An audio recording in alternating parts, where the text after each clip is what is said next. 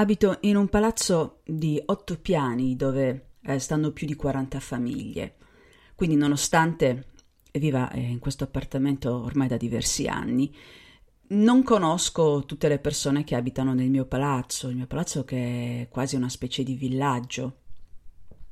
Infatti ogni tanto capita di incrociare qualcuno e di vedere facce mai viste prima. Prima della pandemia l'ascensore si usava anche in 2 e in 3, di più no, 4 persone massimo ci stanno in un ascensore piccolo. Invece, naturalmente, da quando siamo in questa situazione, l'ascensore si usa rigorosamente da soli oppure con il proprio gruppo familiare. Io vado sempre a piedi, sicuramente in discesa, a volte anche in salita, a parte quando ho le buste, perché così mi illudo, sto facendo un po' di attività fisica.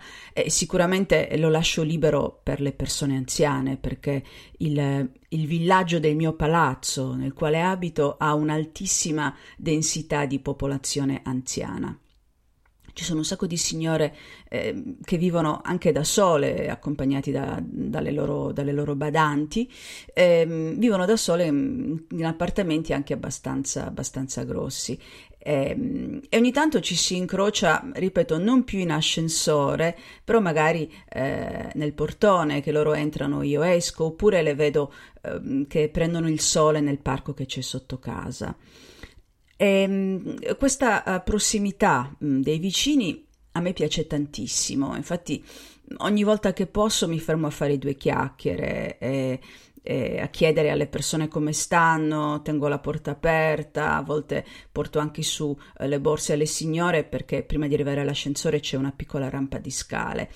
Sono cose che mi mancavano prima quando abitavo in una casa che non era un condominio, era una casa singola dove i vicini si sorridevano da lontano, però non era così facile instaurare un rapporto, anche per problemi di lingua a volte, perché avevo dei vicini che magari non avevamo molte lingue in comune.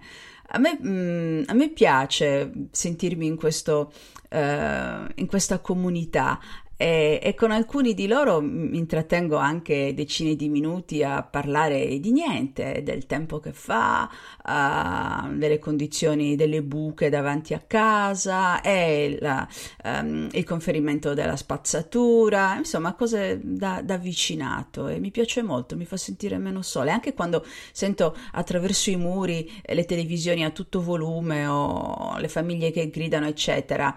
A me tiene compagnia e mi diverte molto, ecco.